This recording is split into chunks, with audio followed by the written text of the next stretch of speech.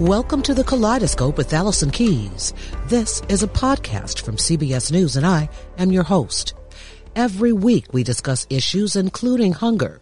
It is Black History Month, and we are intrigued by an art installation at President Lincoln's cottage in Washington, D.C. The artist, George Adiagbo, is from Benin. He uses sculpture, found objects, and illustration to explore themes of freedom and bondage in the very same space where President Lincoln lived and developed the Emancipation Proclamation. We asked Michael Atwood Mason, CEO and Executive Director of President Lincoln's Cottage, about the artist and how this idea came about. That conversation after this short break.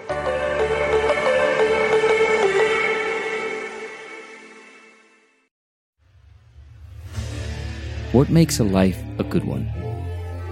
Is it the adventure you have? Or the friends you find along the way?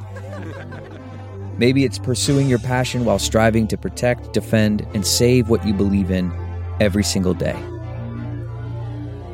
So what makes a life a good one? In the Coast Guard, we think it's all of the above and more. But you'll have to find out for yourself. Visit gocoastguard.com to learn more. Man, that sunset is gorgeous. Grill, patio, sunset. Hard to get better than that. Unless you're browsing Carvana's inventory while you soak it all in. Oh, burger time. So sit back, get comfortable. Carvana's got thousands of cars under $20,000 just waiting for you. I could stay here forever. Carvana, where car buying meets comfort meets convenience. Download the app or visit Carvana.com today.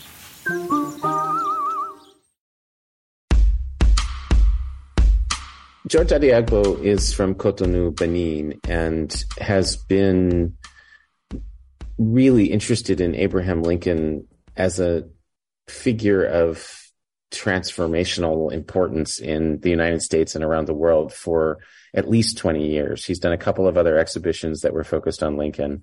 And when he visited the cottage in the fall of 2021, he asked if he could do an installation with us because it is the place where Abraham Lincoln developed the Emancipation Proclamation, and it just seemed like an important, powerful space for him to work in. George always works in historic spaces, and there's a kind of three-way conversation going on between the historic structure and what happened there, George's own thinking and reflections, and the many objects that he collects leading up to the installation. And then he also goes shopping locally at thrift stores and flea markets to find objects that he describes as the point of entry for local people.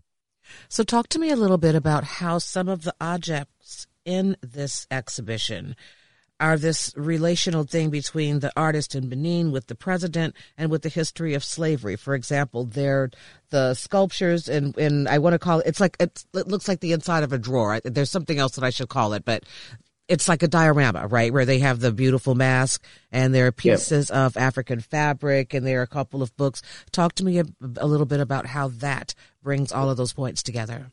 So those vitrines or cases that George has put together each tell a story in George's mind.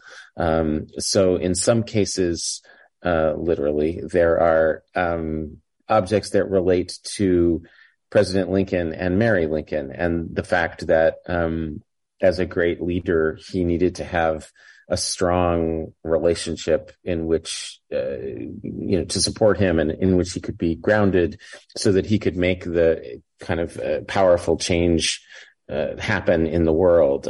George uses the word destiny a lot. So in some ways, I think he thinks of Lincoln as having been destined to do this work. That's not necessarily the perspective that we usually take at the cottage, but it's fascinating. And it's precisely that difference of perspective that made us so exciting about bringing George to the cottage. I think that's pretty interesting because if I recall my history, President Lincoln wasn't so much for the equality of blacks, right? I mean, in his debates with Stephen Douglas, he talked about black people not having the right to vote. He didn't want them to be on juries or hold office. And I know that his views evolved some, shall we say, later, but kind of, again, an interesting choice to have it here. Yeah, absolutely. And I mean, at the Cottage, we're certainly, we do not shy away from that complexity in Lincoln's political thinking. And you're spot on when you say that it changed over time. I think for George, the fact that he was able to arrive at the point of emancipation doesn't negate the fact that he was a man of his time and by contemporary standards was a racist, but does allow a recognition of this great step forward that he was able to bring about in American history, right? I mean, Lincoln really took on in the most direct way imaginable the fundamental issue of his time, which was slavery.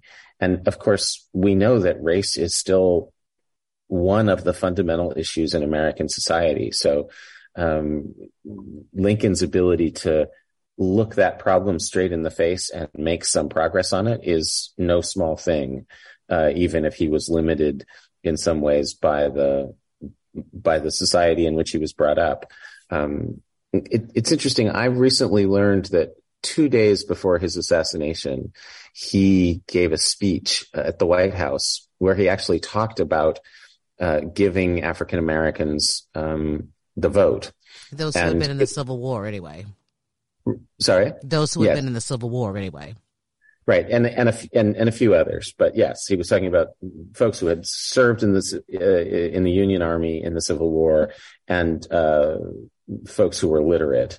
But he was actually beginning to talk about African Americans voting, and one of the people in the audience that night was John Wilkes Booth, who up until that point had thought about kidnapping the president, but after that conversation, and his own kind of process of radicalization, decided that he was going to kill the president.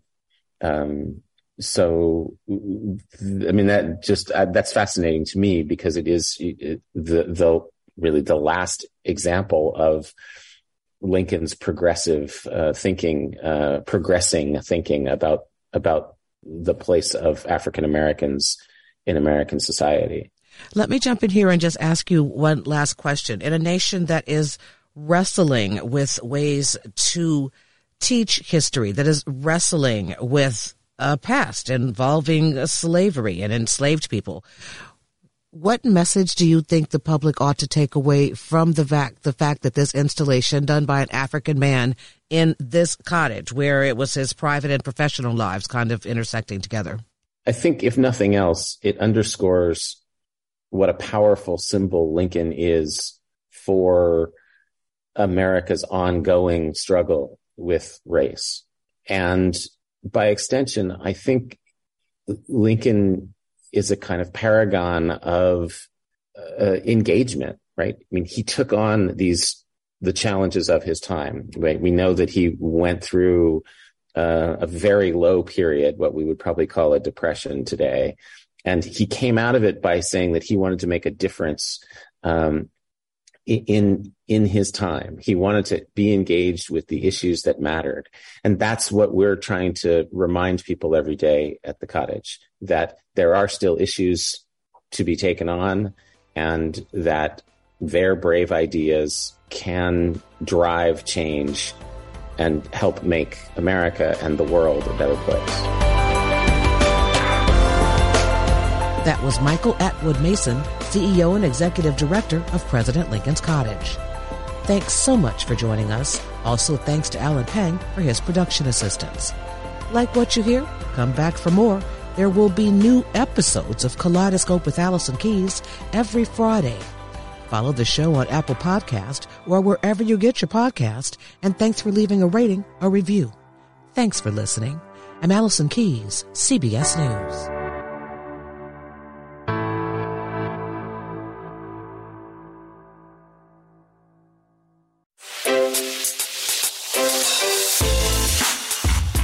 Hi, this is Jill Schlesinger, CBS News business analyst, certified financial planner, and host of the Money Watch podcast. This is the show where your money is not scary and it's not boring. It is a show that's all about you. It's your questions that make it possible for me to provide unconventional and entertaining insights on your money, and maybe more importantly, on your life.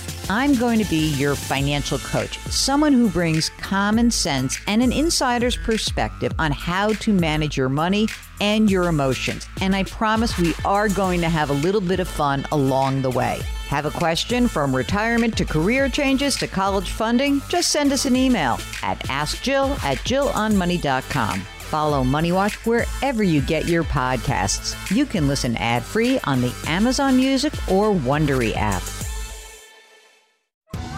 Are you ready for an all-new season of Survivor? You better be, because Survivor 46 is here, and it's 90 minutes of twists and turns you don't want to miss. Better yet, after each episode, there's a brand new episode of On Fire, the only official Survivor podcast. Each week, we go behind the scenes of the episode's biggest moments, taking you into the how and the why things happened. And this season, we're very lucky to be joined by an expert, the winner of Survivor 45, Dee Valladares. What is up? I'm thrilled to be joining this team and to be giving you my take on how and the why players made the moves they did, what it takes to outwit, outplay, and outlast, and to ask Jeff some questions, because even after 26 days out there is still a lot for me to uncover. Bring it, Dee. Listen to On Fire, the official Survivor podcast, wherever you get your podcasts.